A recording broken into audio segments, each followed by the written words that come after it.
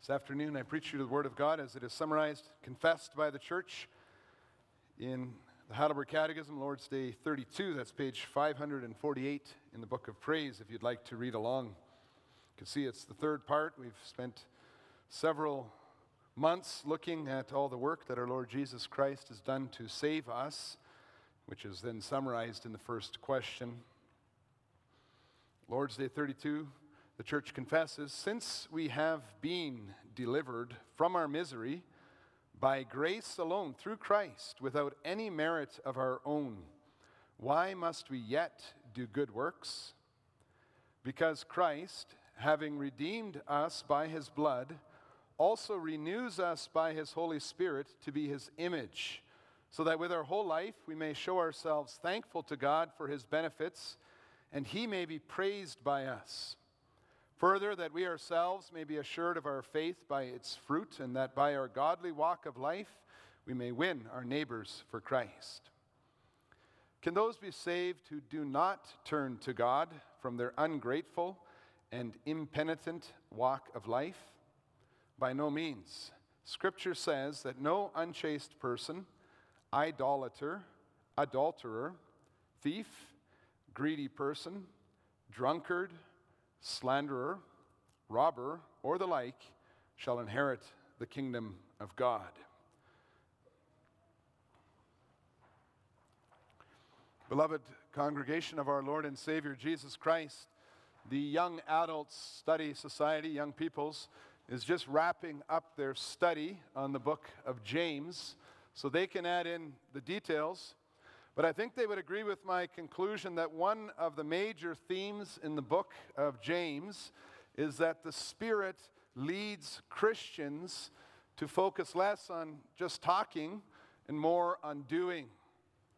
God wants us, chapter 1 of James, God wants us to persevere in this life, not only by saying the right things, but by doing the right things.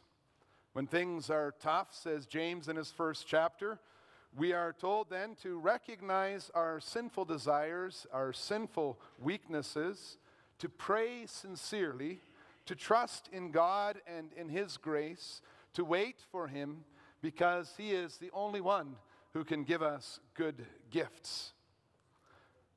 The Holy Spirit even says in James 1 verse 20, he urges us to live the righteous life that God desires, and explains that by keeping ourselves pure from the pollution of the world, getting rid of anger and hurtful speech, and loving our neighbor as ourselves, no matter what his or her social status may be. At the end of the day, Chapter 2 emphasizes that bitter envy and selfish ambition, to quote James, are of the devil. But true Christianity can be seen by the works that we do. James says the famous words, faith without deeds is dead. And he says again, wisdom is shown by a good life and deeds done in humility. And in that context, James chapter 4 comes pounding through. And I preach to you the gospel of the transforming work of the Holy Spirit under the theme that we can read in James 4 verse 5, that God yearns jealously over the Spirit that he has made to dwell in us. We'll see three parts of this verse, that this is serious, God is envious, and the call, let's be pious. We just read through James 4, then you can get a sense of the urgency of the gospel, of our faith. We prayed for the persecuted Christians. They are being persecuted for a reason. They're holding on to the love of the gospel. The love of Jesus Christ even then drives the Holy Spirit to exclaim when he sees people turning away from him. He says, and that's in verse 4, very strong words to read, you adulterous people. Do you not know that friendship with the world is enmity with God? Therefore, whoever wishes to be a friend of the world makes himself an enemy of God. And James explains, he says, you think that quarrels and fights are just normal because everybody in the world is doing it, and that often happens even among children in the schools. We have arguments and we have quarrels and fights, and we say, well, we're just kids. But James tells us it's worse than that. God sees that as murder, as covetousness and idolatry. That's the spiritual adultery that we read about in chapter 4, verse 4. When you are proud, says verse 6, God is opposed to you. When you embrace the devil's philosophy and you laugh, that's that comment about mourning instead of laughing. People were laughing about their sins, making light of it in their complacency. When they were then speaking evil against their brothers at the same time and condemning the law of God as overly harsh and fundamentalistic, then says James in verse 12, you are condemning the lawgiver and rebelling against the eternal judge who is able to save and to destroy. We read James 4, we see the way we live our lives is important.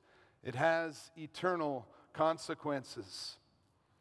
And when the results of living in sin are highlighted so powerfully as they are in James 4, we can see the importance of repentance, of faith, of a good life, good works in the Christian life. And the church then confesses in reaction to passages like James 4, but you can notice the footnotes at the bottom of question and answer 87 in several different passages, that those who do not turn to God from their ungrateful and impenitent, that just means that people don't want to repent, they cannot be saved. And so, quoting directly from the New Testament epistles, we confess that no unchaste person, idolater, adulterer, thief, greedy person, drunkard, slanderer, robber, or the like shall inherit the kingdom of God. It's quite the list. And the list makes us think very carefully about our own lives. It's reflecting the 10 Commandments. And when we have a list so carefully itemized, it's easier to look at how we are really living our lives, how we are really relating to others, how we are really carrying out our business. And so this list, this itemized list, prevents us from just talking about sins in a very general way, as if they are a philosophical concept that we don't really see or struggle with in our own lives. We often fall into this trap when we have Bible studies and conversations, and we talk about sins as if they're something out there, but it's not really our character. Maybe it's part of our culture not to speak personally about our own struggle with these things. Well, the list helps us think, and the Holy Spirit leaves no questions for those who do not repent from a lifestyle, from persisting in sins of unchastity, of idolatry, of adultery, of stealing, of greed, of drunkenness, slander, or robbery. The Bible says such people will not inherit the kingdom of God. They will not have eternal life in heaven with God. This is serious. And if we are holding on to these sins, if we are living in friendship with the world, this afternoon I cry out to you with the urgency of the Holy Spirit in James 4. Please repent. Please hear the warning. Please stop deflecting the question to others. Please stop saying that you don't need any help. Please understand the wrath of God and eternal condemnation rest on all who do not repent and believe in Jesus Christ. And we say that knowing that the Lord knows how hard it is to fight, to struggle against these sins, to confess our own weakness. And He knows how weak you are, how weak we are. He knows that we are often swept away by temptations. We can have a lot of reasons and excuses and explanations for our behavior. He knows how we are often distracted by our own desires. He knows how we are forgetful of God's revelation. He knows how weak we are, but He also isn't asking you to overcome these things in your own strength. He doesn't need you to be in control of everything first before you come to Him. The call of the gospel is extended to those who see this weakness and who humble themselves before the Lord. The call of the gospel to all those who do not know Jesus Christ and His grace, whether you are a visitor today or even a member of this church with a hard heart, clinging to secret sins. The call of the gospel is to come to God, to confess your sins and weaknesses before Him, and find forgiveness of sins and new life. The gospel message is that God gives grace to the humble who come to Him in weakness and dependence. He gives grace to those who let go. His arms are open to receive you, and He grants His Spirit to everyone who comes to Him in Jesus Christ. When you come to Him, the promise is clear. You will be able to be safe, to find peace. And that's because God yearns jealously over the Spirit that He has made to dwell in us. God is envious. We find that teaching in James 4, verse 5. James 4, verse 5, where we read, "Or do you suppose it is to no purpose that the Scripture says He yearns jealously over the Spirit He has made to dwell in us?" And if you have a different translation, you'll notice that this text has been translated and explained in many different ways. First of all, you'll notice that James tells us the Scripture says that God yearns jealously.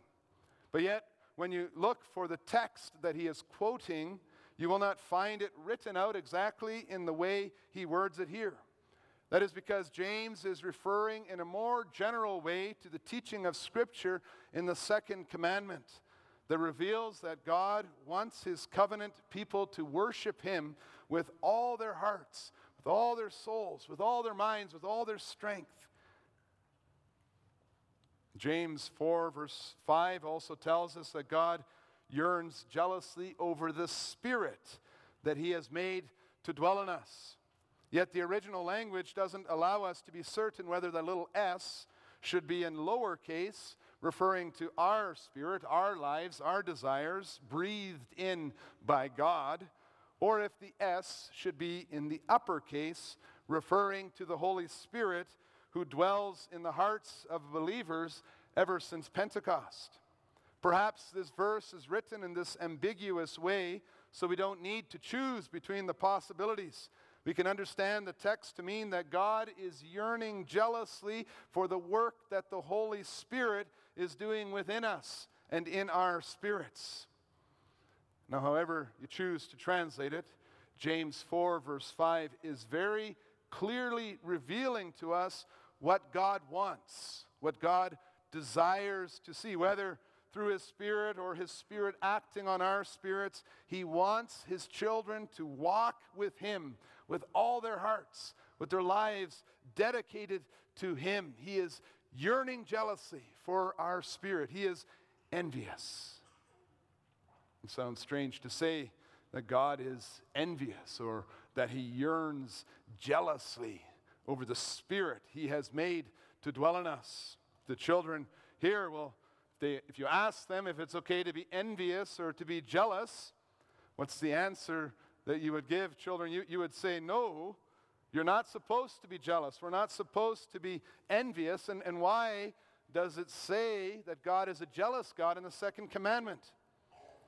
And the children are correct that they do not serve God if they are envious, and no one is serving God if they are living with jealousy in their lives for the gifts and the privileges that others have. We're called to be content, right in James chapter 4.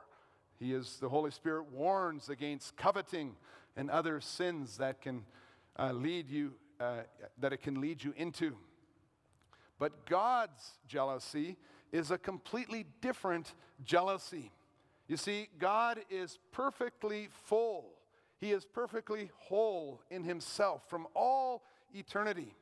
He doesn't need or desire anything more for himself from any creature he has made. Rather, God yearns jealously for the fullness of that which already belongs to him. God is jealous for your well-being. He is jealous for your happiness. He is jealous for your peace. He is jealous for your life. And he does not want to see anyone take that away from you because he has given it to you. He loves you intensely. He yearns jealously for your whole spirit to be dedicated to him. Because when a person is trying to be in the kingdom of darkness, in the world, as we read in James 4, and in the kingdom of light at the same time, he or she is not really with the Lord at all. And when we consider how serious it is to live in enmity to God, it is a very rich and a wonderful comfort to know that God wants to save us from this danger. He is envious for our souls. Not just a part of us, but our whole being. He is envious.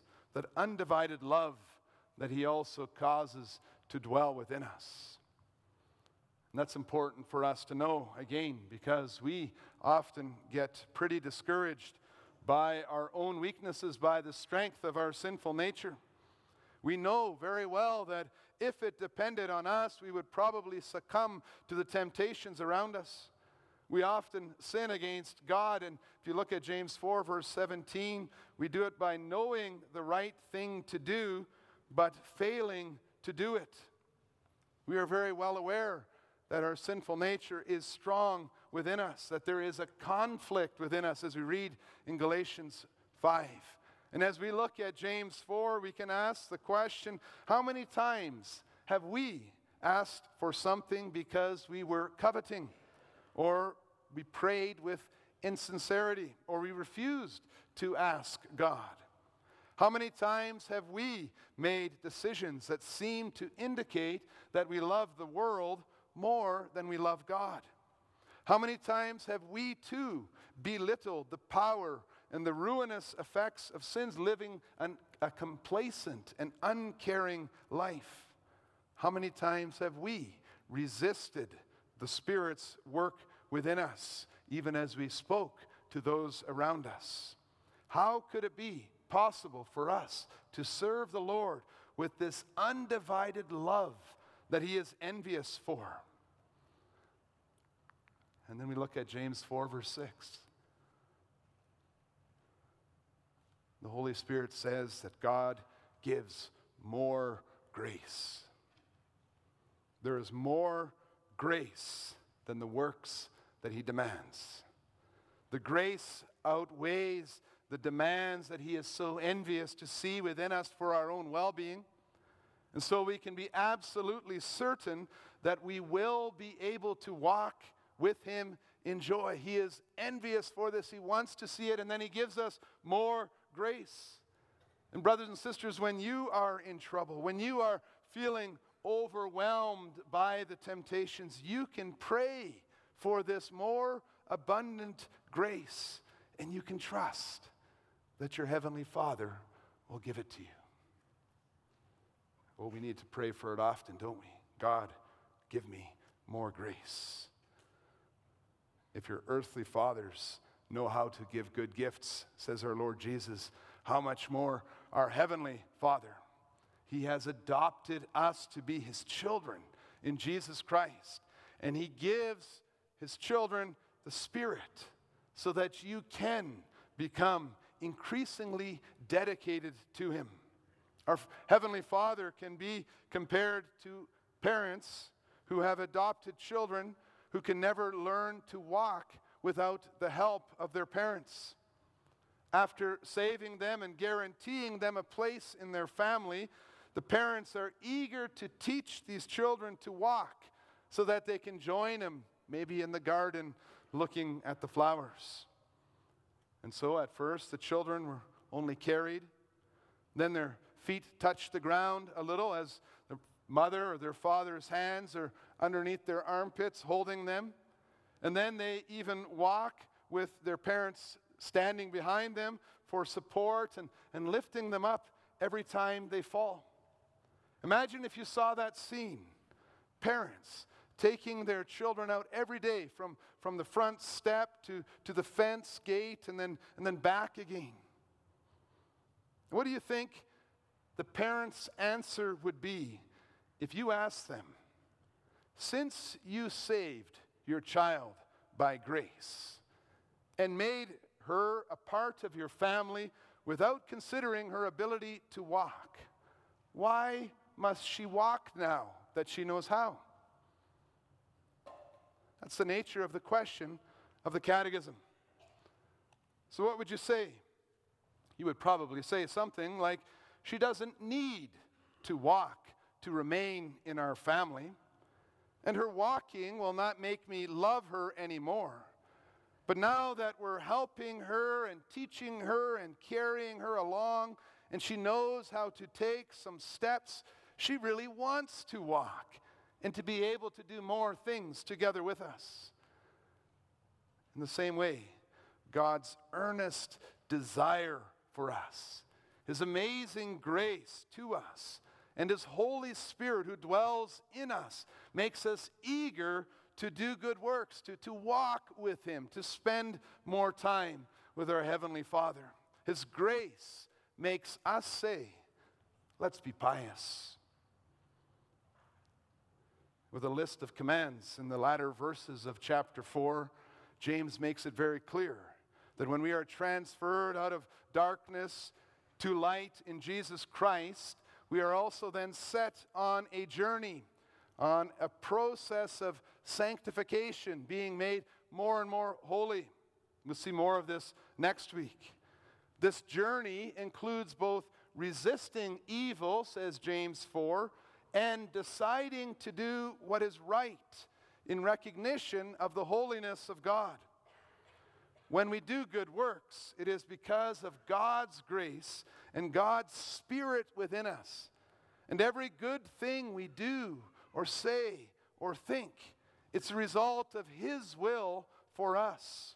The Apostle Paul says it so clearly in Philippians 2, verse 13, "For it is God who works in you, both to will and to work for His good pleasure." And again in Ephesians 2, verse 10, "For we are His workmanship, created in Christ Jesus for good works, which God prepared beforehand that we should walk in them."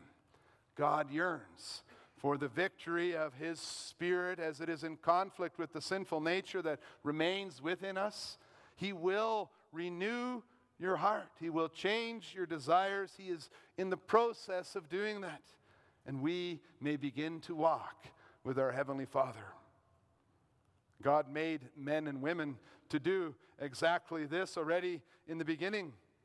Obedience to the law is simply living in the way that God made us to live. God's grace doesn't take us away from His law, but it brings us into obedience to the law again, because that is the place where we are most blessed by our Creator. And remember, He is envious for our well-being, for our joy, for our peace. God's grace makes us share in Christ's righteousness, His obedience, so that in Him we may be restored to the harmony and the peace of the world before the fall into sin, when everyone desired to love God and his or her neighbor in their work, in their relationships, and in their worship. That's what we confess in Lord's Day 32. Christ, having redeemed us by His blood, also renews us by His Spirit to be His image, to be the image of God. As Christ showed His love for the Father by obeying the law, so also now we can show our love to the Father by obeying the law.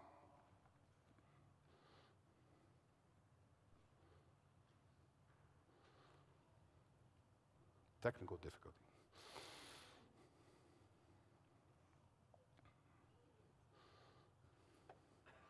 So what does the word pious mean?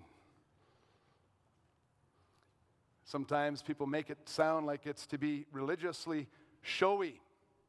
And so they say, who wants to be pious? Like a bunch of Bible thumpers. But the word pious doesn't just mean showy. Being pious means being godly, acting like our Lord Jesus Christ in a down-to-earth way.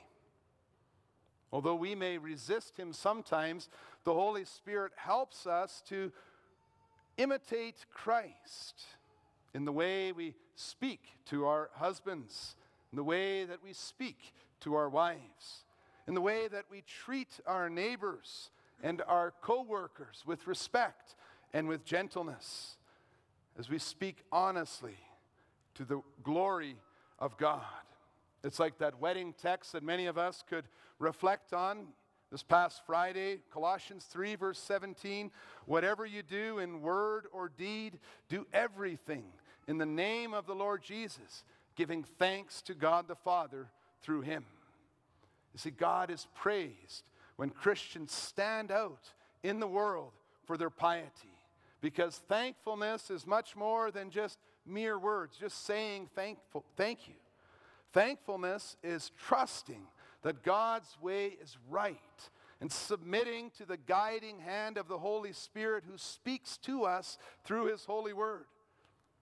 When we don't want to covet, when we don't want to allow our selfish passions to cause us to murder another, that can even be in just the way we speak to them, when we don't want to live in unchastity or adultery, that praises God. He is praised because and through our kindness, through our gentleness, through self-sacrificial love, through purity, through generosity, through self-control, patience, and peace. Those are things that come from the Spirit and not from our sinful nature. Only God can make fallen creatures do beautiful things. And our congregation, well, we're a work in progress, aren't we? We say and do many things that actually show that often we are resisting the Holy Spirit.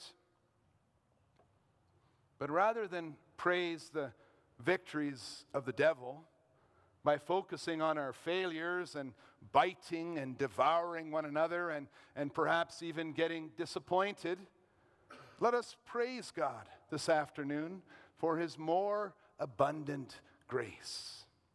Do you realize how amazing it is that we gather in worship 2 times on a Sunday to sing, to worship God, and to hear his word proclaimed, to give our offerings to him? This is the work of the Holy Spirit. You know that because people who don't believe in God in their hearts, they often stop going to church as the first sign.